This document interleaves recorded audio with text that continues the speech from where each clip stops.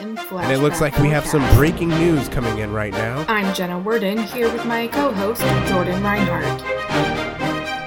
Welcome, everyone, to another episode of Flashback. Breaking news tonight on Flashback Forecast. Jordan Reinhardt joining has me the today latest. is fantastic, wonderful partner in crime. Thank you for tuning in and joining us for this week's episode of Flashback Forecast. I'm Jenna Jordan. I'm Jordan Reinhardt. This is Flashback Forecast. Hello, everyone, and welcome to episode 4 of Flashback Forecast. I'm one of your hosts, Jordan. And I'm Jenna. And tonight, we're going to get started with one of our favorite segments on the show, Rapid Fire Review. So this week for our Rapid Fire Review, we will only be reviewing Supergirl, because this week was the giant crossover, and so we want to talk about everything that happened in the crossover. And basically, even though they call it a 4-part crossover, It wasn't a 4-part really crossover. Four-part crossover. Supergirl is like a standalone episode. It was Supergirl's mid-season finale. Didn't really have anything to do with what happened in the crossover, so we're going to treat it Nope, as not at such. all.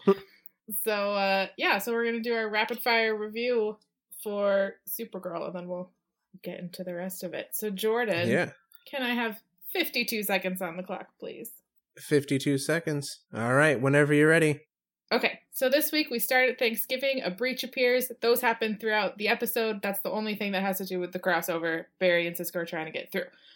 In other news, Cyborg Superman gasses and kills a bunch of aliens in the bar. Conveniently, Kara's mom comes and helps out. We find out that Medusa was created by Kara's dad in order to protect Krypton, but really it can wipe out all these aliens. There's a nice scene between Eliza and Alex about her sexuality, especially after we establish Kara as like the best daughter or whatever. Kara's struggling with her parents' legacy. Lena Luthor is told about her mom being the head of Cadmus, and she's like, no, I can't believe it, and ends up launching the virus, but just kidding, she actually saves the day. Somebody creepy is hunting Mon-El. That's how we kind of end the episode. 10 seconds left. Mon-El and Kara end up kissing, but he doesn't remember, or does he? Not sure. Maggie and Alex get together. Yay. Barry and Cisco finally get Time. through. Did it. Boom. Boom. Got We him did just it. under the wire. So that was Supergirl for you. Yeah, so it was a good mid-season finale. It was. It was a really good episode. Lots of cool stuff going on in there, but we have so much more to talk about. Yeah, so that was Supergirl. But now we're going to get into today's top stories, which is the crossover, the 3-night crossover. We're going to go in the order that the shows appeared. So Act 1, The Flash, Act 2, Arrow, Act 3, Legends. So Act 1, The Flash, it starts with H.R. Wells. He wants to reopen Star Labs as a museum. What? In 2 weeks. In 2 weeks, yeah. That doesn't make any sense. Yeah.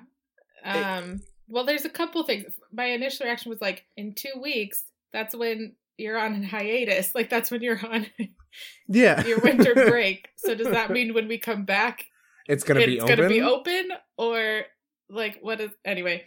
But I think it definitely points to, because it seems totally out of the blue, points to your thoughts that you've been talking about the last few episodes, that there's definitely something else going on. There's gotta be. And we're starting to drop more and more hints in of whatever it is that he's up to. Yeah, because the whole episode he was kind of recording people. Yeah, not kind of. He was recording people. Yeah, he was recording people, and it was kind of weird. And I don't know what his plan with the museum is, but he has like this presentation, and everyone else is like, yeah, we got bad guys to face. We don't have time for this. Which, like, I don't know that the public would really show up because they all kind of hate Star Labs, but it'd be nice to see income of some kind. This is true. See, because how are they living? I don't understand. I mean, I think I would like to experience, through virtual reality, the particle accelerator explosion again. Yeah, sure. That'd be fun. Sure. Well, it'd be nice for the public to have a better understanding of like what happened and why it happened, and then maybe they won't be so pissed off. But that's true. I don't feel like that's where HR is coming from. There's something else going on. There's something else there, definitely. Maybe a third explosion. In terms of Yeah. In terms of recording conversations, the one that they showed was Kara, Barry, and Oliver are all talking, and HR is just in the center of the shot, like center frame, just behind them, recording them. So I'm like, what is going on? This can't just be for your novel or whatever. Yeah, your weird novel that you're writing. Yeah. But we'll figure more. They'll give us some more information soon. I mean, they've got the mid-season finale next week, so we have to get something. Yeah. But another conversation that they were recording, that he recorded, was Wally's conversation with Joe. And Wally had a nice amount of screen time this episode, even though he wasn't really a big part of the crossover this week. Yeah. His powers, he's a lot faster than Barry than Barry was at the very, very beginning. Mm-hmm. And everyone just doesn't want him to be a superhero. Everyone doesn't want him to have super speed. Which, can we just talk about the hypocrisy of these characters right now? It bothers me so much. I'm like, listen, I understand, like, writers and producers that we need Wally to have a conflict and he can't just instantly be this great hero or whatever. But it's so hypocritical for Iris and Joe to be like, no, you can't do this. It's not safe. And Barry is not a saint. Yeah, they brought it up that Wally's like, oh, Barry's so special. But if I was Barry, I'd be like, what, you're not worried about me? Like, I guess I don't actually mean that much to you. If you're like, it's just, I hate it. I just hate it. I'm like, come up with a different conflict, or it can just be like, you're not ready. But he's clearly ready, and they're just like, no, we don't want you to do it. And it annoys me. Well, then, I mean, we'll get to it, I think, a little bit later, but then, like, Wally got hurt, and then they tried to show that Wally wasn't ready by having him run in and get hurt. And I was like, no, that's not working. No, because he has to learn through experience. Or he has to learn through H.R. Wells. Yeah, let's talk about that. Nice segue. Thank you. Yeah, Wally wants HR to train him, which came out of left field because so far to the team, HR is useless and doesn't have really any understanding of science, anything, of physics, of how anything works. He just repeats what people are saying and just agrees. Why is that your choice? Like, yeah, you should train me. Like, you might as well get Joe Schmo from off the street. Like, you basically, you just want, like, a cheerleader or, like, somebody to just be there. But how is HR going to help you and, like, be a good coach? He's not. So that it doesn't make any sense. I mean, they're going to have to make sense out of it somehow, and maybe that's where we're going to be learning more about HR's plan, but it just felt very strange to me. I was oh, that's weird.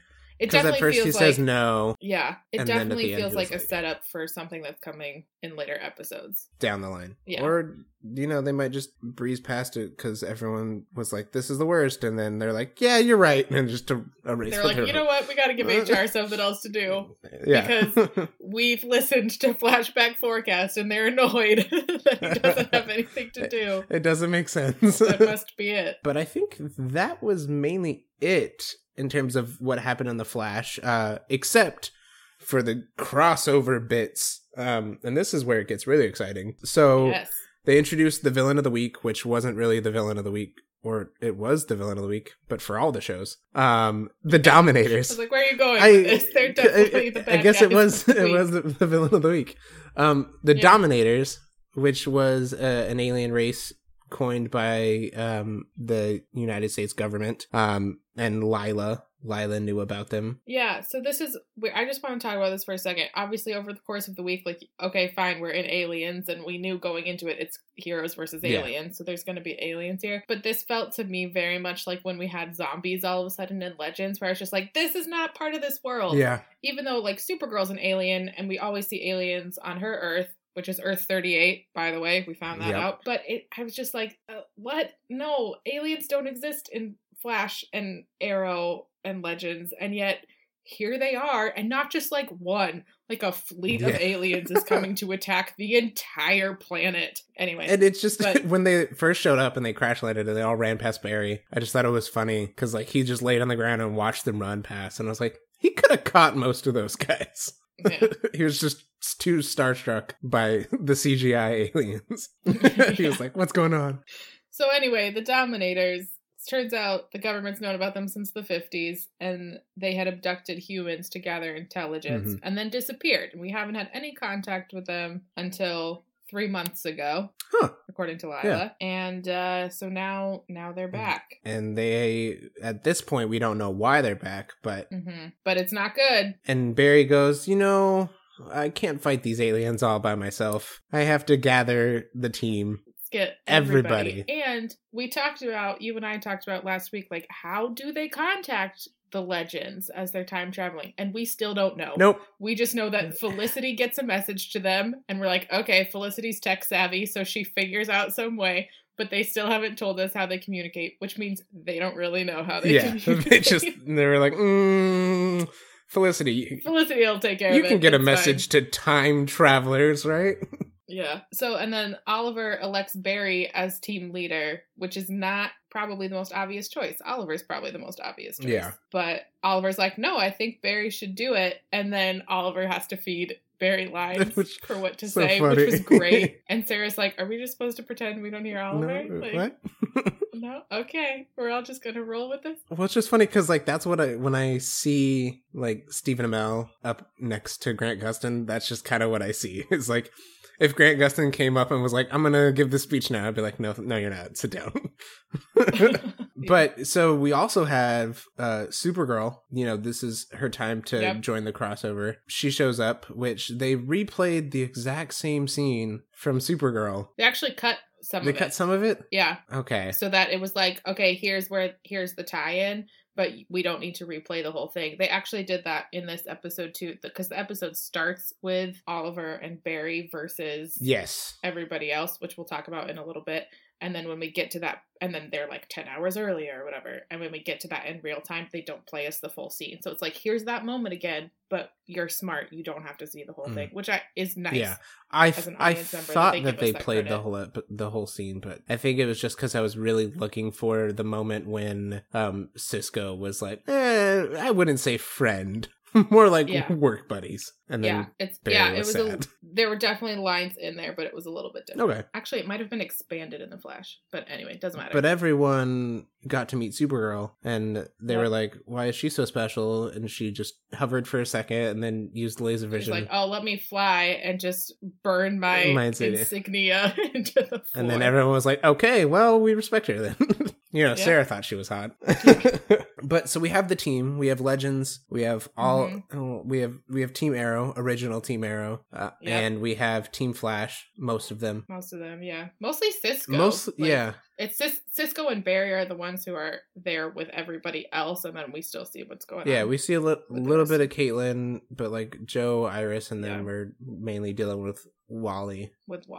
Yeah. I do just want to give a little shout out, because Barry finds out about Snart at this point. Oh, yeah. He didn't know prior to this Ray point. And it was just and it was like a really just kind of a sweet moment, I thought. Of course, we all know that I love Captain Cold anyway. But I just thought it was played really nicely and written really nicely that Barry was like, okay, respect. Yeah. Like, it was nice. So, but then let's get into the real, like, meat of it. We finally hear future Barry's message. The message that they've been like teasing us with for weeks on that Legends. Firestorm found on Wave Rider, and it's from the year 2056, and basically tells the team, like, you can't trust me. I did things that I shouldn't have done. And Barry assumes that he's talking about Flashpoint, but I don't know if he's talking about Flashpoint because it comes from 40 years in the future. Yeah, like, that just doesn't make sense. It would make more sense for, like, this current Barry to be like, let me record this and then send, like, It just didn't make sense in terms of 40 years. So I think something else happens, which is 40 years also when the article that we see in the Time Vault is written? I don't think so. When it's like Flash vanishes. I don't think so because... I don't know, or is that 20 years? I think it's like 20 years, because the picture that they use, Grant is still really young looking. Yeah, you're right. Okay. But anyway, it's just a huge time jump that I feel like, it's probably not just Flashpoint. Yeah. Like, there's something else. But obviously, Barry doesn't have that information. He doesn't know. This is true. We don't know either. But, so everyone learns about not everyone, but Barry and Oliver learn about the future Barry's message. And then... And everyone does learn about it because Cisco finds it. Because Cisco was a little brat. The whole team. Because Cisco is very upset. He's very, very upset. And then, so Barry's like, I'll stay behind. You guys go take care of this business. And Oliver sticks up for Barry. And it's like, no, guys, Barry's our friend. Like, he should come with us, which I just thought was cute, but it wasn't played cute, but yeah. You know what I mean? It's just like, no, he's my friend. Stop it! And so Oliver ends up staying behind with Barry while everybody else goes to help Lila with the aliens. Which, like, okay, but also we need that convention because somebody's got to stay behind so that they can come in and save the day at the end of the episode. Yeah. So that happens. Then we've got, you know who we should talk about before we continue? Lily Stein. Yeah, Lily Stein. Completely forgot about her. She popped up this episode, yep. Which, for those of you wondering, Lily Stein is... Martin Stein's daughter. Which we find out that's who he's been having these memory flashes of. It wasn't that he was no longer married to Clarissa and like married somebody else. It's that he had a daughter. And at first it seems like it's an effective Flashpoint because like everyone reveals when everyone finds out about Flashpoint. That's around the time that we put the pieces together that Lily is, but I think it seems like it's like an effective Flashpoint, but then you find out that Martin is like, no, I messed with the timeline, kind of like Barry did when I talked to my younger self back in the 50s. And like, really, who knows what's from which timeline altering event anymore, because that's all legends do. They travel through time and change things. Aberrations. So who knows what it's from, but Martin's like, I gotta get rid of her. Yeah, which is like... Basically. It's kind of I mean, it changes throughout the course of the episodes, but like, at first I was like, really? You're just gonna off somebody that you're related to? But to him, she's not real. He hasn't been there for her entire life. Like, it sounded, and I don't think it's true anymore, but in the beginning when he first met her and was like, where's Clarissa? Where's your mom? Her face, Christina Brucato, it almost looked as if like Clarissa had died already. Yeah. And she just didn't want to mention it and was just thinking that like dad's being senile or whatever. But then I think later they like talk about her and it's not as dark. I had that same impression though, that like something has happened to Clarissa. Yeah. Maybe she's like in a home or something. Yeah, or they had a falling out or something. Who knows? Yeah. But so Lily has a PhD in nanophysics. Yeah. Yeah. In like nanotechnology and stuff. So she's gonna come into play later on. And then Martin will be like, just kidding, now I love my daughter. More on that later. But anyway, so that's Lily. That's Lily. Back in Dominator Land, they start controlling people's minds. Yeah, because the team that doesn't leave Barry, or that leaves Barry and Oliver, they go to rescue the president, and it turns out to be a trap set by the Dominators, and they all get put under mind control. And so when Oliver and Barry are having their little bromance session, they're looking at the timeline in the time vault, and then Cisco calls him up and goes, "Look, there's something happening. Come check this out." And then they run up, and all of these superheroes are just flying around, just shooting at nothing, just being destructive. Yeah, just being destructive. And so Oliver and Barry have to go and fight them off. And so that takes us to where we were at the beginning of the episode. Yep. But I just thought it was funny. It was like two guys versus all of these. All right. And they still win. Yeah. But to be fair, Wally does come help them out. Just for like a brief second, just enough so that they can regain their footing, and then he gets hurt or whatever. Right. And so Oliver and Barry are going to save the day anyway. I do want to just talk about that Oliver has an arrow that splits into 3. I know. Which was super, super cool. But then he ran out of arrows. Which I think is just grabs at his the first times I've ever seen that. And I thought that was so cool because I was like, everyone, the joke of any archer in comic books is like, oh, when you run out of arrows, they have a never-ending supply. Yeah. But that was cool. I also just thought it made sense, but it was funny how they just split off into their, like, Barry, you go take care of all of the superpowers. I will fight these three that I've been that I've trained forever. So that it's like family against family type of thing. And but then after that, after they save the day, everyone's like, oh, sorry, Barry. Sorry, we didn't trust you before, but since you just saved our lives, we'll follow you anywhere. Yeah. And kind of solidifies Barry and the Flash as the head of this new super organization, which we forgot to talk about. But Barry's freaking rich, and he has this mysterious hangar, and well, he's not. Is he rich? Well, I mean, he's got to have some amount of money. Like, because when Harrison left Star Labs to him, so he has a lot of property, but it's not like it's being used. He's not getting any income from it. Yeah, but I mean, but can we talk the wealth about of the property, I guess. Yeah, it's the Hall of Justice is what it becomes, right? Can we just talk about how it has immaculately kept grounds, even though it's been an abandoned hangar for at least the last 3 years? But it's got like a fountain and manicured bushes and topiaries, and I was like, come on, production team. That's not what that would look like. He spent some time. He cleans it in his spare time. Like that's what Iris and Joe were doing in the meantime in HR. They were like, oh, we'll just clean everything up. It's fine. But he's like, I'm gathering the team. I'll be back in a little bit. You guys take care of the Hall of Justice. Can you clean up this hangar for me? Cool. Thank you guys. Because in a couple days we're gonna have the president here for a press conference. So could you make it spiffy? Exactly. Thanks. But yeah, so everyone joins on Barry's side, and they're like, you're great, we love you, we'll follow you anywhere. And so they go after the Dominators again. They go after the Dominators again, but then bum, bum, bum, people get abducted.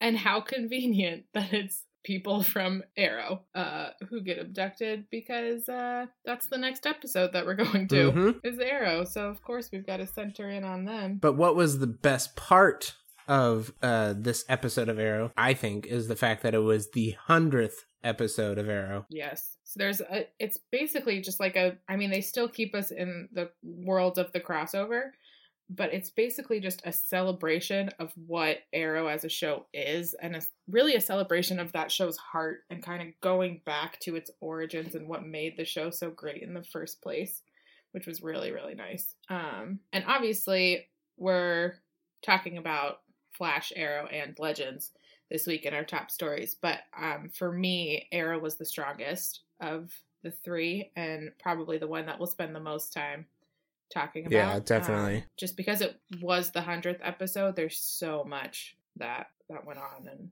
goes into it. So let's get started. Act 2 of the crossover.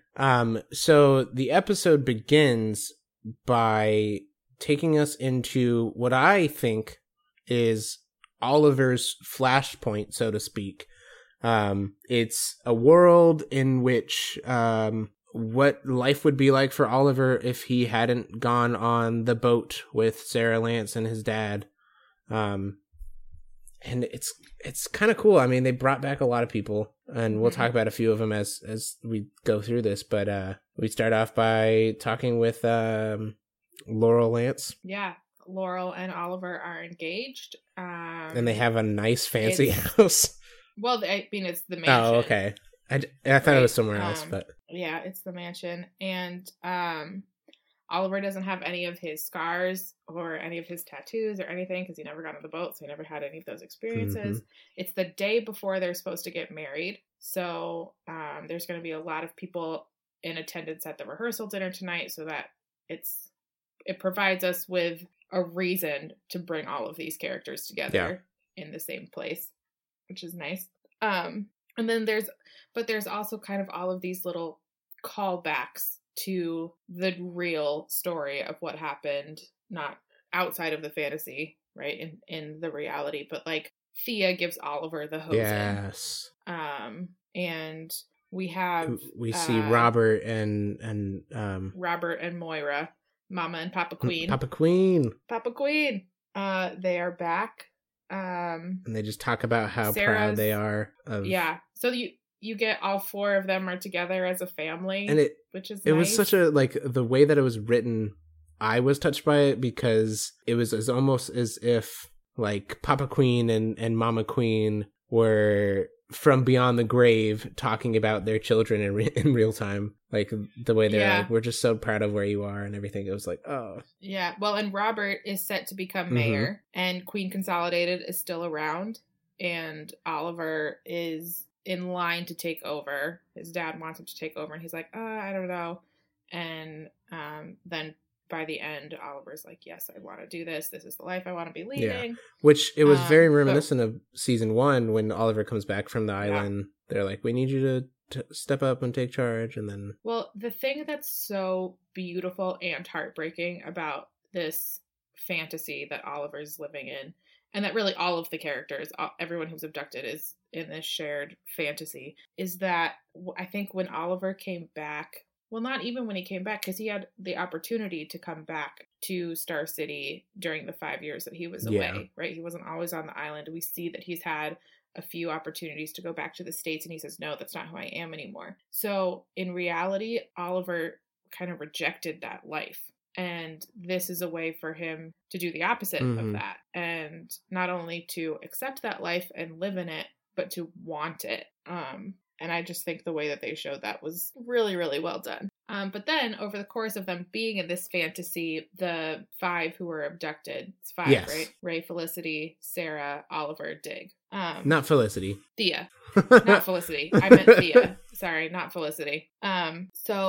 But over the course of them being in this fantasy, there's certain things that happen that cause them to start glitching out and kind of remembering like, oh, this isn't real. This doesn't feel right. Like when Thea gives him the hosen. He starts remembering little things. And Sarah sees Laurel's canary necklace and starts glitching out. Another big thing in this fantasy world is that Dig is the Green Arrow. Yeah, that was cool. Because Oliver and Robert get held up and the Green Arrow comes and saves them. And this is another one where Oliver starts glitching out. Robert says, you're quite the hero, son. And then, glitch. We're going to start glitching out. Yeah. We also have Quentin Lance as captain again. And he likes Oliver. He's just like a much happier guy because I think he probably isn't drinking because both of his daughters are alive. Yeah, no one's died. Everything's fine. He's probably still married. Then Sarah and Ray meet and start glitching out. Which the Sarah and Ray relationship is an interesting one because we never really saw them on Arrow together. You kind of forget that they're from the same universe. Yeah. The same universe, even though they're on Legends together. It's just like, oh right, that they both came just from different Star City. Times. Yeah, and then we've got Oliver finds the Arrow Cave. The Arrow Cave that's under his old campaign office when he was running for mayor, and then Dig punches him out, but Oliver's fighting instincts are starting to kick in. So again, we're kind of like... Yeah, he remembers Felicity and like... Which was so sweet. That montage of... Just... Which comes a little bit later, but that montage was... I loved it. It was so nice. But I also love as like Dig goes to take off his hood when Oliver is in the Arrow Cave and Felicity just like, no. I just started laughing out loud. I thought that was so funny. And then also like a little nod to Andy Diggle is Oliver's personal security in that world, not John. But there's just all this glitching out, and then Thea starts glitching out when she has this really nice moment with her mom. Starts remembering all these crazy things that she's done and being speedy and all this other stuff. There's also because Oliver went to visit John, he missed his rehearsal dinner, and so then he shows up the day of the wedding. We get to see Laurel in a stunning wedding dress, absolutely beautiful. And Sarah's like, "You're lucky I'm not a trained assassin or anything." It's like, but you are. But then we get into like this really we start getting into the heartbreak of it all because Oliver doesn't want to give up everything. It's his alternate life without all of this pain. He gets to marry Laurel, become CEO at Queen Consolidated. It's a really great performance from Stephen Amell throughout the episode, which we'll get into a little bit later on as well. It was just nice because like he starts remembering all these things and like nothing is really solidified, I think, until Diggle comes back and is like, I need to talk to you. Yeah. So like when he's having that moment with Laurel, it was just like, you could see that he was fighting for his own sanity. And it was just so, Yes. it was captivating. But then Dig is, he comes and he's like, I need to talk to you. And then starts telling him that he's starting to have these memory glitches. And then they get attacked by Deathstroke, which I'm 99% sure that it was just an extra in the cost or the stunt double. It absolutely was just a stuntman, because if Manu Bennett actually came back, he would have had lines. But yeah. But Sarah just shows up and kills him. I was like, oh, that was quick. Nothing. She's and stab. And she's like, wait, how did I know how to do that? Oh, I am a trained assassin. And Sarah's actually the one who remembers being taken. Yes. Like Oliver and Jake, they ask her, like, what do you remember? And she's the one who remembers being taken, which is a little bit interesting because Sarah has arguably been through the most out of any character because she died and was brought back to life. I feel like we forget that sometimes. Not like us, but like the writers and like everybody. Yeah, it's just not like talked about. You know, she died. Yeah. Like she died, and not like died and was brought back to life instantly within like a day. Like she was starting to decompose, and they dug her up and put her in the Lazarus pit. And then she was crazy and had all this bloodlust. Like, it was a whole thing. Yeah, it was a whole story arc. Yeah, so I think it's interesting that she's the one who remembers being taken. And then they're like, okay, the way out is through this smoke tech building, because that's not supposed to be there. Smoke Technologies isn't supposed to be a thing. So they're kind of talking about that. Then we get some more little tidbits of what's life like in this fantasy land, and Ray and Felicity are engaged, which I thought was interesting because she somehow still ended up with Dig, like as the Arrow. It was like, well, how did that pairing happen if you're married to Ray? Like, what? It didn't really, because they gave like situational motive for Dig to be the Arrow because he was atoning for his sins across the seas. But like Felicity, she was just kind of there. But like, why was Felicity involved? Yeah, and Thea is running Verdant. We do get to see Malcolm. Yes, which was so nice. But Thea doesn't know that Malcolm's her dad. My favorite line happened was Thea was like, I really wish Tommy could have made it, and then Merlin was like, well no, it's Quentin. It was Quentin. Oh no, I'm sorry it's Malcolm. It was Malcolm. He was like, oh, well, he got that doctor job in Chicago, and he's really busy over there or something like that. And he's working triple shifts, which is great because, so if you don't know, the actor who played Tommy, Colin Donnell, is on Chicago Med, and there's a trio of Chicago-based shows: Chicago Med, Chicago Fire, and Chicago PD, and they are always crossing into each other's shows. So it's just this nice little nod of now that he's a doctor in Chicago, he's always working triple shifts. It's like, okay. It was such a great nod because it was like, we're not going to see him. We're not going to, that's sad, but we're still going to acknowledge him, which is nice. And then this next thing that happens in the fantasy world is Thea wants to stay. Yeah.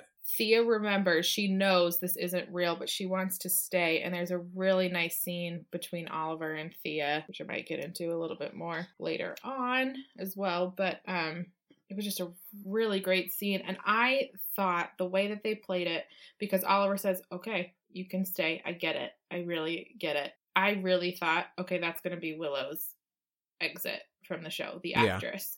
Because it's in the rumor mill that she's leaving.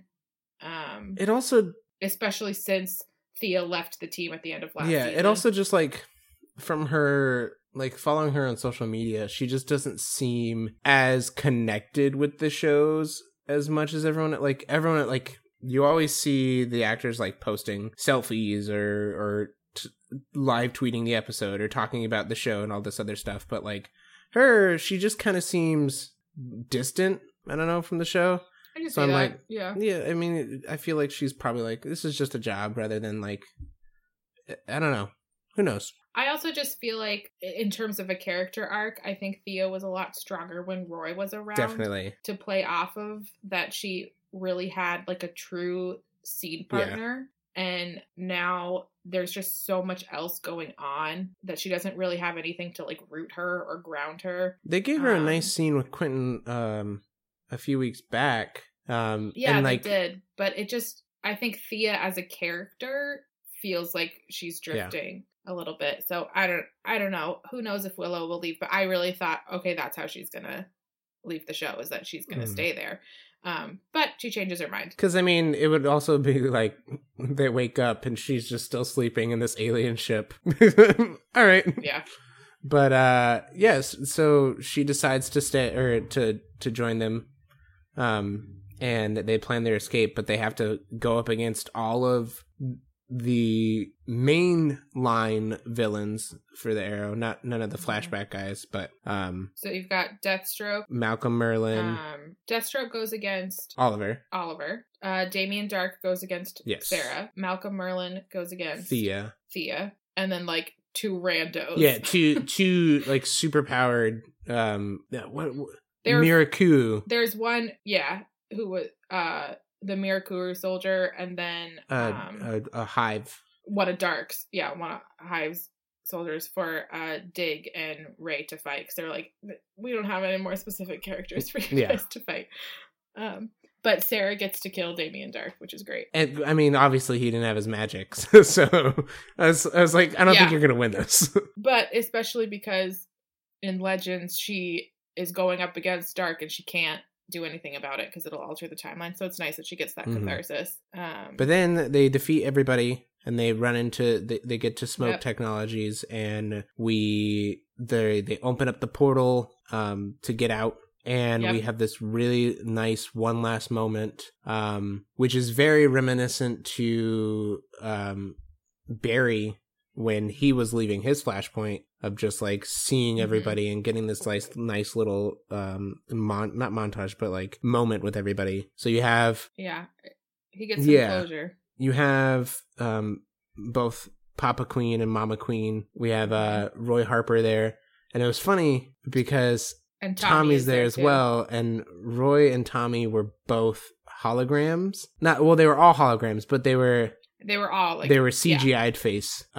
So Roy and Tommy were like cut from the seasons that they were in, whereas it was fresh footage of Moira, Felicity, Laurel, and because those actors could be and there. when Colin Donnell tweeted after the episode and was like, when I saw that they did that a few weeks ago, I like nearly cried, and I was like, I just wish you were here because I love you. But who else was so we had the Mama, Papa, Laurel, Felicity, Tommy, Roy, Roy, and that was it. But it was nice because they all got a little piece of closure with him, and like, especially Laurel. I just want her to come back. It was interesting to me that Felicity was there. That's true, because Felicity is back in reality. She's still alive. So, but it was really like, those are the people who make Oliver who he is. Yeah. I mean, Dig does in a big way too. Dig was alongside him. Yeah. So it was a really nice moment. So then they wake up from the Matrix, essentially. The Arrow Matrix. Which, how kind of the Dominators, by the way, to provide them with those like pajamas. Yeah. We took your suits. We abducted you, and then we took all of your stuff and changed you into PJs before plugging you in. Which we never get into how they get their costumes back, but whatever. We just assume that they did. We don't need to see everything happen. But back in the crossover land, so for this episode of Arrow, Barry and Supergirl team up with the Arrow team, the B team, the new recruits. Yeah. And they have to get this, first off, Curtis like freaks out because aliens, and he's wanted to interact with aliens his whole life. And then Barry meets Rory and is like, I know a Rory. Are you a douche? Or no, Cisco. Cisco meets Rory and he's like, I know a Rory. Another one. Are you a douchebag? No? Okay, cool. But then obviously Wild Dog, he has some issues with the superpower guys, which he doesn't like superpowers, just flat out says they're evil. It's just like, I was like, whoa, okay. This is coming from the guy who wears a hockey mask and shoots guns, but all right. Yeah. But they have to get a piece of tech to find this ship, to find their friends and everything. So they go after this metahuman. Not metahuman. She's not a meta. Metahuman. She's not a metahuman. Yeah, she's not a meta. Just a normal vigilante who... No, she's not. She's not even a vigilante. She really was just... She's a doctor. She's a doctor, and she's like, I'm going to take this technology and implant it in my arm and become Cyberwoman. That's what true. She is. But if she would have had more screen time, she would have been a vigilante who was probably destroying things. And well, I don't know if she'd be a vigilante as much as just a villain. Yeah, I guess. That's true. Sorry to just knock it you makes down. sense, because, I mean, they're the vigilantes. But I just associate that with villains. But anyway, Renee's like, I got this. I don't need superpowers. Everything's fine. Boom, boom. Oh no, I got hit by a laser beam. Oh no, I got shot, and now people with superpowers have to come save me? Okay, I guess y'all But can we talk about real quick That's essentially what happens. how Barry just destroys her. And then Supergirl comes in, and he's like, hey, high five, tag, you're it. Like... And then Supergirl, like, you don't need to beat her up anymore, but she does. Yeah, they're just like, let's alley-oop this, and you punch her this direction, and then I'll come back and punch her the other way, and it's a double Just whammy. make sure that she's knocked out. But also, we just completely don't acknowledge the fact that Evelyn is not around. Yeah, they're like, this is the team, minus the one girl who happens to be missing. What? Who happens to be working with Prometheus. But none of us know that yet. So we just didn't even acknowledge. Like, no one was like, where's Evelyn? Because, I mean, to be fair, there's enough else going on. But it's also like, okay. But we did get some really good jokes, some really good banter this episode between Cisco and Felicity, who I feel like whenever you put those two actors together, it's just always going to be a good time. I love it. I love Cisco and Felicity together, and they have tried to give Felicity somebody else to play off of in the way that Emily Bett, Ricards, and Carlos Valdez play off each other. They've tried to give Felicity that and Curtis, but it just doesn't compare. It doesn't even come close. Felicity and Cisco together are hashtag friendship goals. Like when Cisco is like, oh, you have a techie who quotes movies. How original. That's original, yeah. I just loved it. Yeah, there's just so many good moments between them. Just the little... They have really great... Yeah, they play off of each other really well with the comedic stuff, but they also do well with the more dramatic stuff. So, I mean, Cisco's talking to Felicity about how mad he is at Barry, though that's who he's confiding in, and Felicity's the one who's kind of like, oh, you may want to think about this. And he's like, no. But... They get to play off of each other a lot and have some really nice scenes together. I wish we got to see them together. I just want like a mini series on like the CW Seed app where it's just like Felicity and Cisco, and they just like I don't know, do something where they just talk about the recent adventures of their... They just call each other. Yeah. They get coffee and like they get coffee and they're like, so Barry did this today, like kind of deal. How's Oliver doing? Oh, he's so broody. But we had they got the piece of tech. They were able to they discovered that the Dominators were communicating. They download some technology, and Felicity can't figure out what it is, and it's actually Rory who's like, oh, it's gematria. It's the numerology of the Torah, which Felicity is Jewish. We know that from past seasons, and which then this I thought was interesting is that Rory says, you wanted proof of a divine plan. Like, here you go. It's from the Torah. Which I just thought was interesting because I think so often the comic book shows don't really touch on religion or acknowledge it, which I think is interesting because I'm like, this is a world of literal superpowers and aliens and magic. And time travel. And time travel. But there's no possibility of a god existing. It's just kind of interesting. Not that they have blatant atheistic views or anything like that, but it's just not really discussed very often. So it's interesting with the introduction of Savitar as this god of speed, and even with the Speed Force, as they treat it kind of like a religious force, and then just this one line about proof of a divine plan. I just thought it was interesting to bring that in. I enjoyed bringing that element of it in. So anyway, they find out where Felicity knows where they are, apparently. She doesn't tell us where they are, but based on negative longitude and latitude coordinates. They're in space. And the traveling to the ship, the Dominator ship, the original Team Arrow, the 5 Arrow friends, wake up, and then they're shooting at the aliens, trying to escape. They get into an escape pod, and they're getting shot down by the Dominators, and guess who saves them? The Wave Rider. Yeah. Because we have to bring in the Legends team, because the next episode is Legends of Tomorrow. So Nate comes in and saves them. And again, that's that thing of, well, Nate and Amaya had to stay back with the ship so that somebody was available to go save the day. And we find out with a combination of Ray's memory and Gideon's translating skills that the Dominators are nearing completion of the weapon. Dun, dun, dun! And, their giant alien ship is headed straight for Earth. And that is the end of Act 2 of the crossover. So all in all, it was a good episode. It was a really good episode. Yeah. A fantastic episode. Not so much in terms of the actual crossover content of it and what was happening. I mean, obviously it was there, but it was really great because of what they did to celebrate the 100th episode of Arrow and being in Oliver's fantasy. So moving into the final act, Act 3, the Legends of Tomorrow episode. This one, man, just looking back on all of the episodes, there was just so much that they put in, and like, it's just crazy. So this, we learned that we have to travel, or not, they travel back to 1951. Yes, Nate, Mick, Amaya, and then Cisco and Felicity are going to travel back to 1951 to abduct one of the Dominators and try and get intel.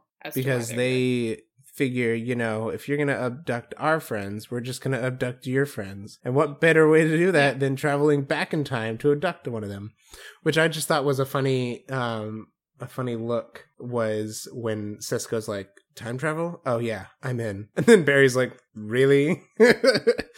Just thought it was so funny. Just because, you know, their relationship that's going on at this moment, their fight. Yes. But that team, they travel back to 1951, and we're gonna abduct an alien. And so they go to this moment, the first time that the Dominators show up on Earth, and they wait for this little battle to happen, and Mick's like, I'm waiting for a straggler. And they find one, and they go to get it, they knock it out, and then mysterious government secret agent man from the government shows up and is like, you're all coming with us. And then blow darts them into sleep. Except, of course, Cisco and Felicity, because they stayed behind on the ship. Because convenience. There's a lot of plot convenience happening. Oh yeah. Anyway, so then they find out that the team has been taken, and I loved this very current pop culture nod, because Cisco's like, they probably took them to some secret government facility and they're gonna torture them, and he's like, have you seen Stranger Things? Which is a great show, by the way. Show. And Felicity's like, maybe too much TV? And then Cisco comes back with, life imitates art, Felicity, which I just loved. I loved putting that in there. And again, we get to see more of Cisco and Felicity together. It's a beautiful relationship. And also, can we just talk about how the government put the Legends that they capture in the same room as the Dominator, but the Dominator's like locked down to a table and the Legends aren't? I was like, that's also like point of convenience. Yeah. I feel like that's not how they would have handled it. They would have put the Dominator in one place and these other people in the place, room. But whatever. And they even, like, when they woke up, they even mentioned, they're like, oh, why don't you just use your powers and get us out of here? And it's like, whatever they hit us with took our powers or subdued them. Which I was like, yeah. Really? Because Amaya's power comes from a necklace. And, like, they knew that you had these powers? And, like, it's just a lot of convenience going on to help move the story along, which is fine and understandable. There's a lot happening. Suspension of disbelief. We can do it. Yeah. But... So... Oh, I was just going to say they get saved. By tech support. Another great line. Someone called for tech support. Felicity and Cisco bust in with guns. The techies. Yeah. And they save the day, but... And here's the plot twist. They hear the government agents torturing the Dominator. And Cisco's like, just because they're being douches doesn't mean we have to be. And I love, again, Cisco and Felicity, that Felicity's response is, no! Like, does it though? And so they end up rescuing this Dominator and sending him home in the ship from 2016, which was conveniently aboard the Wave Rider that Cisco and Felicity fix up. Yeah, what? But Cisco they fix up an alien ship. Steals a transponder. Yeah, it's fine. But Cisco steals a transponder from the ship so that they can have alien pen pals in 2016. Which later on we find out that it was just funny because Cisco talks to the alien and is like, we helped you out. Like, we saved your life back in 51. Like, what's going on here? And he's like, I didn't kill you then. That's like, that was your reward for saving me. Yeah, he was like, he's like, I'll spare your life, but I'm going to kill all of these metas. Because the alien doesn't know that Cisco is a meta. Yes. Until later, and then he goes, oh, you're one of them. Once he has vibed up there. But, so we move to present day. So, yes, meanwhile, in 2016, older Agent Smith, we find out is his name, Secret Agent Man from the government, basically creates a sting operation for our other heroes. Which includes the Flash, Arrow, White Canary, Sarah, White Canary, the Atom, and that's it. So the four of them... Not Supergirl. Nope. So the four of them get stung by the president's office, which, well, seemingly, right? They're told that they're going to meet with the president, but really it's Agent Smith shows up. And then, this is a super cool thing, because we've seen Barry stop bullets before. But in this instant, not only does he stop the bullet, he redirects it so that it's going to shoot the guy who fired it, and redirects an entire weapon, and I was just like, yes, Barry, yes. It was the CGI, just so good. Everything about this was just wonderful. It was great. It was really, really great. But then what we find out from Agent Smith is that Flashpoint somehow broke the truce with the Dominators.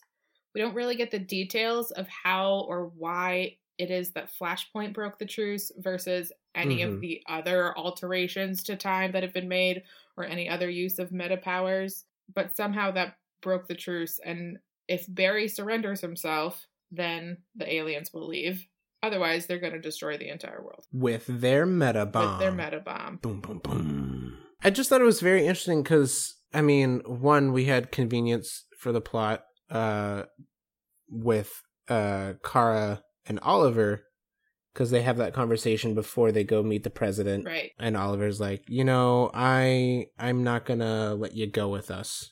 Because there's enough craziness going on right now. It's an interesting explanation, because he says he needs to regain some normalcy, which I think is totally fair. And like, everybody has a breaking point. But I'm like, really? This is what's going to do it? Is that I just dealt with some crazy aliens. And even though you're a good alien, I just can't handle it right now. It's like, really, Oliver? After everything you've been through on the island and Magic and Amanda Waller, like, just everything, this is what you can't.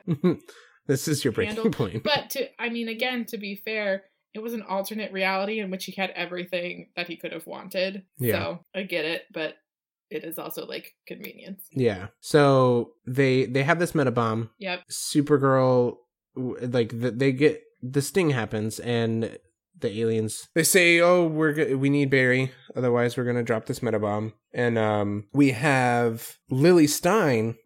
She comes back into the fold and is helping her dad and Caitlin work on trying to stop the bomb. Well, they make a piece of nanotech to affix to the aliens, which will cause them intense pain, but it all has to happen at the same time. It has to be coordinated. So Supergirl and Flash are like running around when the aliens come down and start invading, just placing this nanotech on them. Yeah. And there's this awesome battle that happens. Yes, which we'll get to in a second. But in the meantime, the meta bomb is falling to Earth, and it's Sarah and Cisco in the Wave Rider who go try to stop it.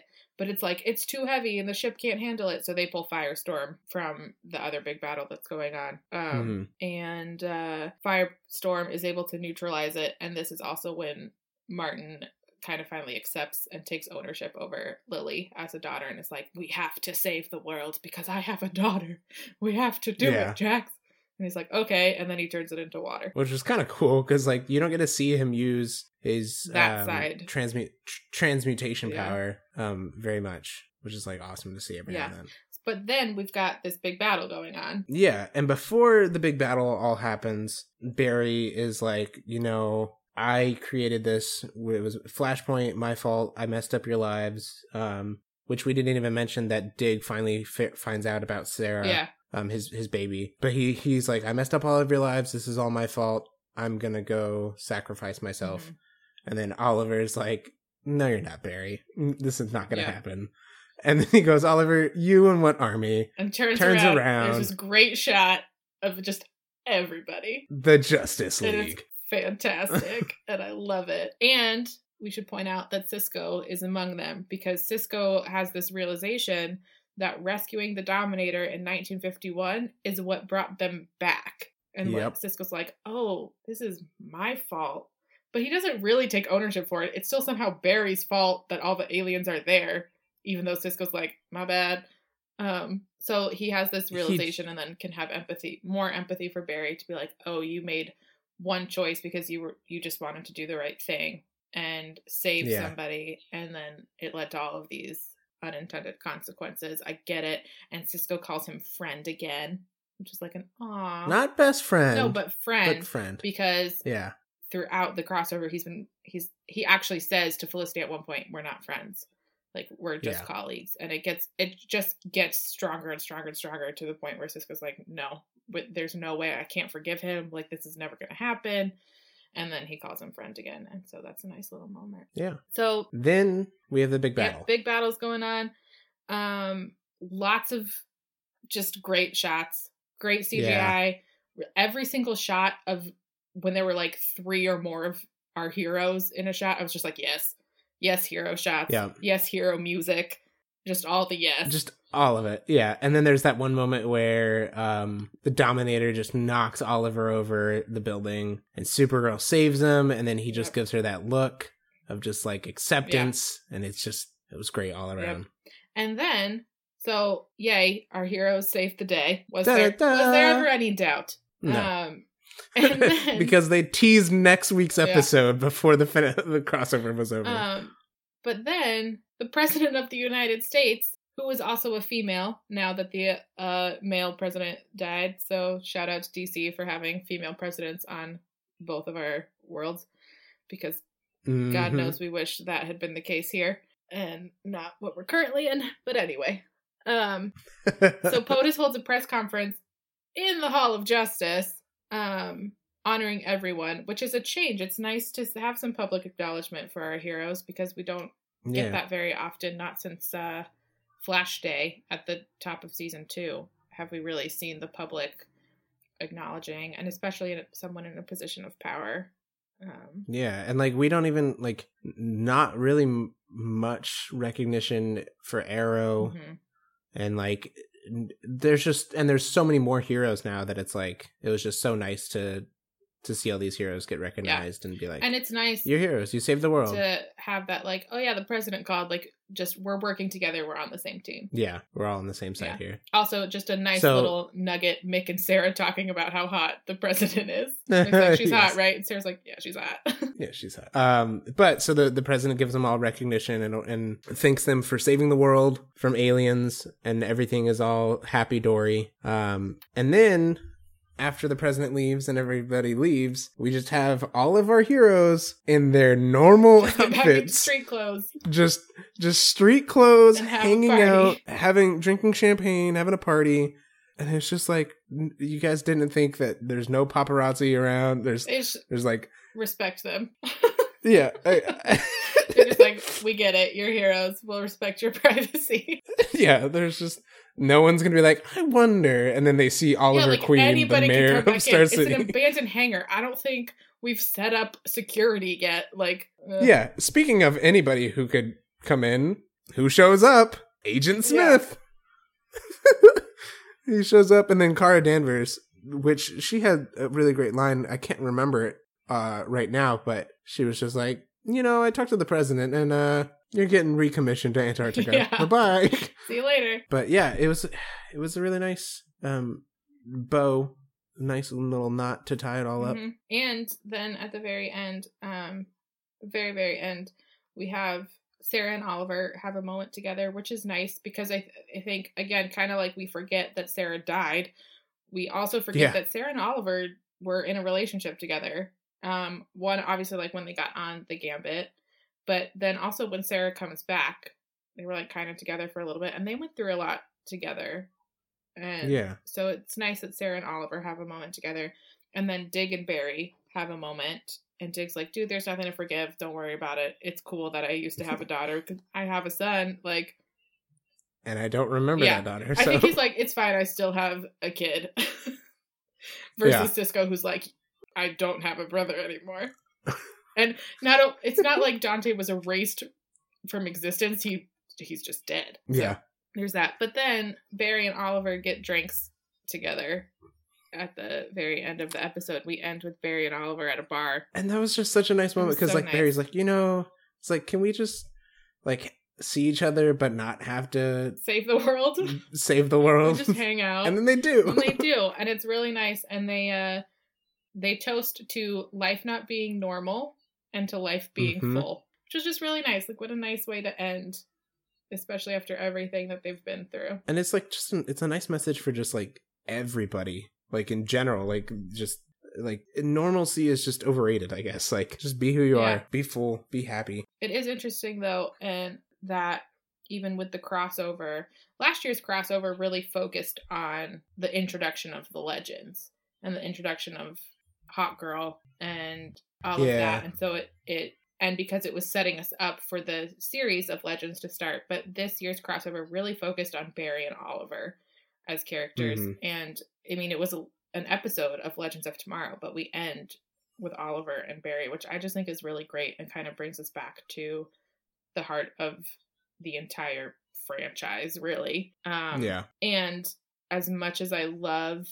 Legends of Tomorrow as a show, and I love all of those characters, I just think that those characters do better and are stronger when they're on the shows that they originate from. So when Sarah and Ray are on Arrow and with Arrow characters, and when Firestorm is and Mick is on Flash and with Flash characters, I just think it's stronger. It fills out Flash and Arrow a little bit better. So as much as it's just because this season of Legends doesn't seem very fulfilling. Yeah. And it's just because, like, I mean, obviously the threat was a lot bigger when the Legends got introduced. There's someone who's destroying, like, gonna blow up the world. And right. And now it's just like, we travel through time. Yeah. And stop aberrations. Yeah. But so that was our top story for this week. But before we move on to the forecast for next week, what did you think of the crossover as like a whole? As a whole, I thought it was great.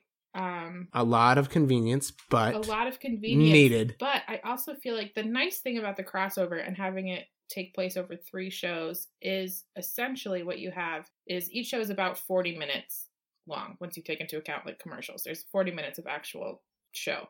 So you have 120 minutes to tell one little mini story. So basically you get a movie. Yeah. And that gives them the opportunity to fit in so much content and so much just character development and all of these little moments, which I just think is really nice because for me, that's what has always made the shows what they are, is the strength of their characters and the cast together. And so it's nice sometimes, like, yes, it was huge on CGI and huge on production value, but it was also huge on performance from everybody in the cast and on character and on emotion. And so I really enjoy getting to see everybody interact with each other and across the universes. Yeah, definitely. Well, that was our top stories for this week. Now we're going to move on to the forecast for next week.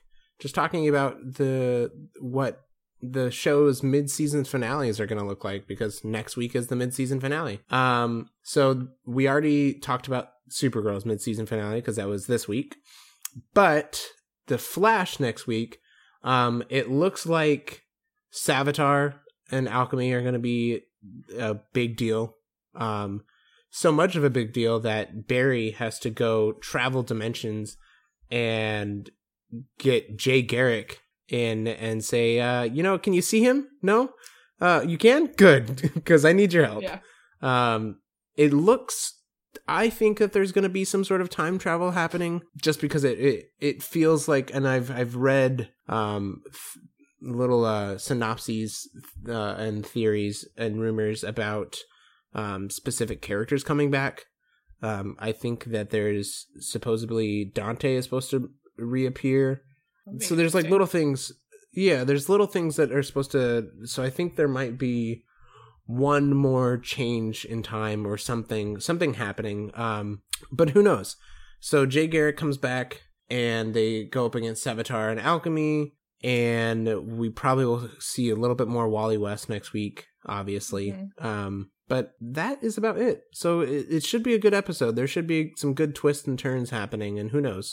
Big cliffhanger, maybe. For Arrow next week, it looks like it's going to be the Arrow team versus the Prometheus team, including a traitor known as Evelyn. Because you know who wasn't in the crossover this week? Evelyn. You know why?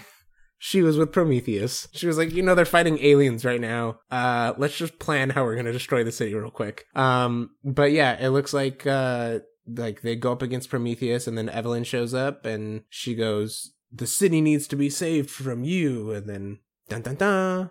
So who knows what's going to happen there? Obviously some fights, some cool action scenes. For Legends, the mid-season finale for next week, Dark and Thawne are teaming up with Al Capone. They go back to, it's called the Great Chicago Way. Just the Chicago is the episode. Way. The Chicago Way, sorry. The Chicago Way. And it's Dark and Thawne teaming up with Al Capone.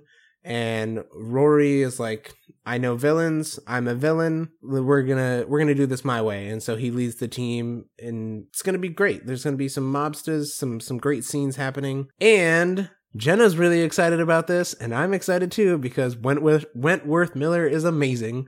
Snart is coming back. Yes. But he may not be the Snart that we know. Yep. But nonetheless, it's going to be some Captain Cold. Interesting to see what capacity he's back and how he's back. Yeah. It's going to be awesome. Because, we on Flashback Forecast, we miss our Wentworth Miller. We do. So any capacity that we can get him, it's going to be great. Maybe he sticks around and we'll see him in the back half of the season. Who knows? So tune into the next episode of Flashback Forecast to see all of our thoughts on that, and watch the shows next week, because it's the mid-season finale and then they go on winter break. Moving on to the performance of the week. Yes, in case it wasn't obvious from our previous discussion, our performance of the week is going to Stephen Amell this week. Woo woo! I think he had a big responsibility on his shoulders as the lead of a series that's hit its 100th episode and doing a celebratory 100th episode.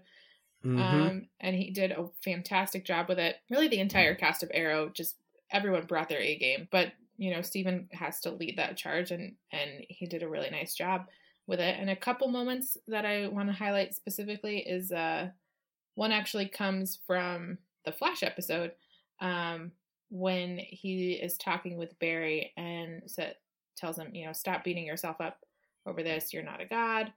And it's not like, yes, all of these things have happened, but there's only so much you can do. And it was just a really nice performance from Stephen. He just had so much emotion in giving Barry that pep talk. Yeah, Stephen Amell did fantastic this episode, this crossover. Yeah. I'm just very excited that the show's lasted this long. There's talks about whether or not Arrow is going to be extended next season or not. But I think it's doing so well. I think they've had a couple of bumps throughout the years, but every show does. And I think it could definitely be up there. It can be a contender. Yeah. For if Supernatural is going to be up there for 12 years, come on. We can do Arrow for 15. As long as you keep the other shows with it, because you got to have the Justice League universe be expanded even more. Yeah. Special shout outs for performances. Just because, I mean, Stephen Amell was fantastic. I just want to give a special shout out to all of the people who returned for the 100th episode. Yeah.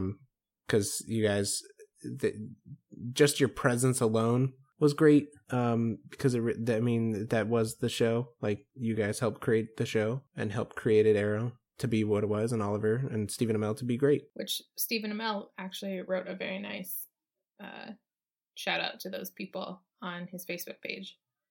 But especially for Moira and Robert Queen.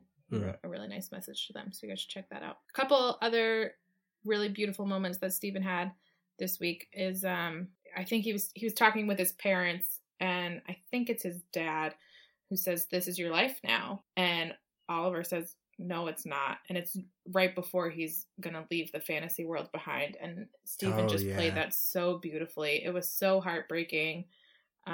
But just and he just really hugs them. Yeah. That's so sad. Because he never got a chance to do that with his dad. His dad just shot himself in front. Like, there was no goodbye. I mean, he at least was like, "Bye, Mom, see you in a little bit," before he got on the boat, and then he comes back home and gets to see her and kind of like redevelop a little bit of a relationship with her. Yeah. But so like that scene, and then that goes straight into him talking with Thea about her wanting to stay, and we already touched on that. That was a really great performance. Also the scene where he's talking with Barry in the time vault. Yeah. Like, him telling the story about how he lost his parents and everything, it was just like, it made me relive it. Yeah. And then Oliver says goodbye to Laurel, which we still haven't seen what it is that Laurel said to Oliver as she's dying. Yeah. At the end of last season. So I'm still waiting for that to come into play. I thought they might bring that in this episode, but they didn't. So we'll see when that shows up. But Oliver has this heartbreaking scene with Laurel, and it's made clear. I think it's made clear, like, it was a little bit of a nod to the fans who are upset with Oliver and Felicity being a thing, and with Oliver not being with Laurel. It was a little bit like, here you go. He does love her in some way, but I think it was also made clear that he definitely loves Felicity. Yeah. But it's interesting because what I've read on the interwebs from, like, Mark Guggenheim, one of the executive producers, is that from the beginning there was never any intention to have Laurel and Oliver be paired off. But then I've also recently read that they somewhat regret Olicity, the couple name of Oliver and Felicity, of making that such a prominent thing of season 4. Because, I mean, I think that was one of the biggest, like, downfalls for season 4, is that they just focused so much on that relationship that it didn't really, like, I don't know. See, but that was like a highlight for me. Interesting. So anyway, we can talk about that on another episode of our podcast. But and then so Oliver tells Laurel he never deserved her love, but that he does love her, but he's like, "I'm not worthy." But it was just a really nice moment. And then again, we already touched on this, but just before Oliver goes through what I call the Narnia portal back to reality, he sees his parents and Felicity, Tommy, Roy, and Laurel. It was just a really nice moment because there was no dialogue exchanged. They had echoes of past lines from each of those characters, but Stephen didn't have anything to play off of. Yeah. There's no dialogue, and he handled everything just really, really beautifully. And then obviously the way that the crossover ended, just with him and Barry together. And so it was a really strong performance from Stephen. And I always love seeing, like, actors who, I mean, almost like his main job is to fight bad guys and do, like, all of the action sequences, but then to see him be able to go into the softer side and just show his range, and you see how great he is. I really enjoyed that. So that's it for our performance of the week. There was just so much I had to talk about with Stephen. And now, as if there hasn't been enough to talk about on this episode, I'm going to introduce a new segment called Points of Production, where there's always just, like, these little tidbits kind of that I catch, and you do too, throughout the episodes, that are really just design elements or elements of the production that they're not quite Easter eggs, but just little small things that are making the shows even richer. Yeah. And some are Easter eggs too. Yeah. So I'm going to point out some of those right now across all 4 of the episodes. So the one that I noticed from Supergirl this week is that Kara Danvers lives on Hope Street. It's in like the opening shot, essentially. You just see that sign. So there's that. And then going into the Flash, something that I noticed was that Caitlin's hair was on point in her opening shot this week. Yes. It was just like, it was different enough from what we usually see, but it looked great. It was so good. So we had that going on. And then moving into Arrow, we already talked about some of these.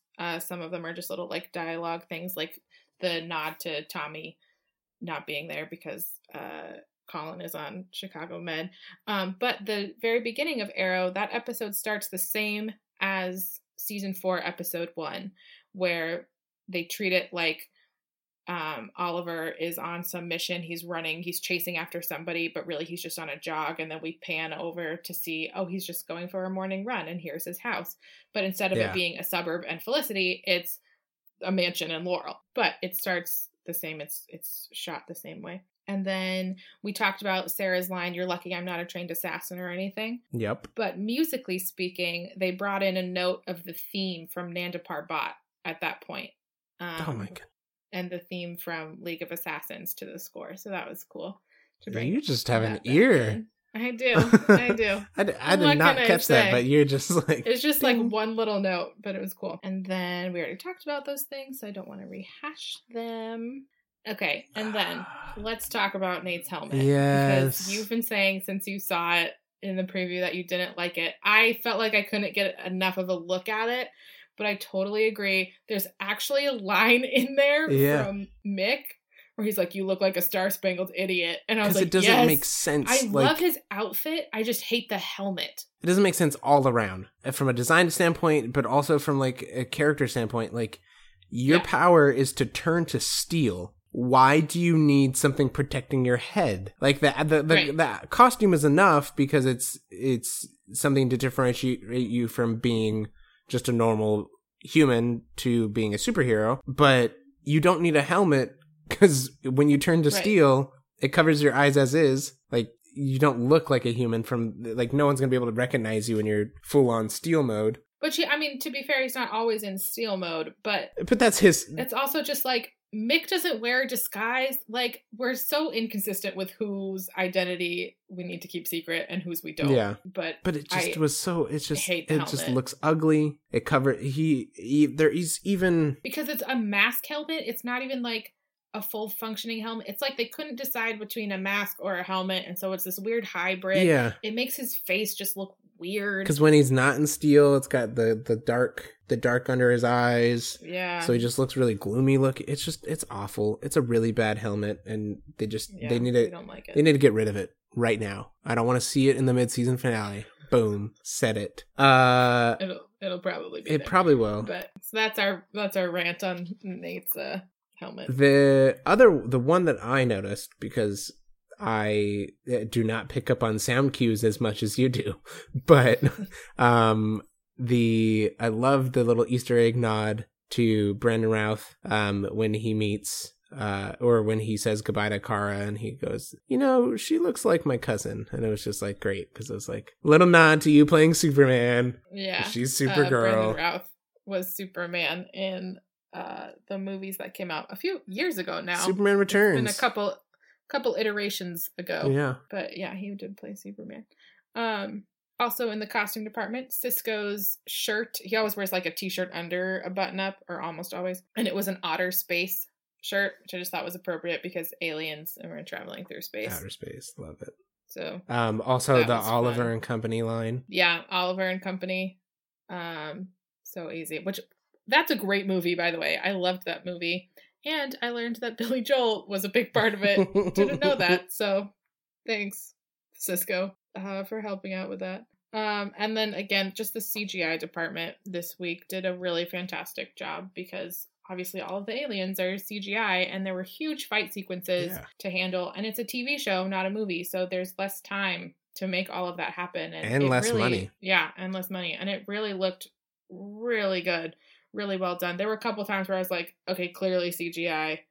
But for the most part, I mean, it looked very real. And like they were there. The scene where Barry is fighting against the 3 flying metas, or not, when he's fighting against Firestorm, Atom, and Supergirl, like, and he does his lightning throw, like that was so cool. Yeah. And then the race against Supergirl was awesome, because they're running and flying all over Central City or Star City, and she tries to laser beam him, and it just everything just looked good. Because usually, like when you're watching the Flash run, sometimes you can notice that they're using previous or old shots of him running to an area, but like this time they had to include Supergirl, so it's obviously something new. But they did a really, really good job. Pretty seamless and all of it. But I hate to break it to you, Jenna, but we have some breaking news this week. Oh, I see what you did there. Yeah. The breaking news for this week, there's a lot, so pay attention. It looks like Mark Hamill is coming back to an episode of Flash. I believe he's still playing the Trickster. He looks a little bit different, so I think it might be a Flashpoint version of him, or just a new outfit, a new look, who knows. But he's coming back, and it seems to be him and Jay Garrick are going to go toe-to-toe in this episode.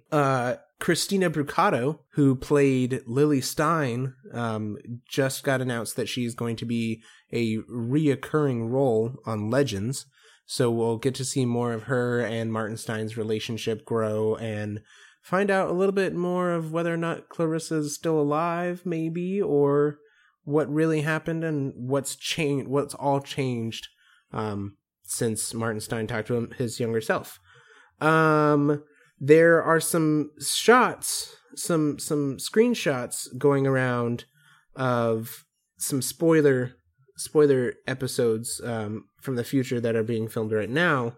But it looks like there's going to be an episode where Wally, Vibe, Jesse Quick, and Barry are all in suits, and it looks like they're going up against somebody who's in CGI.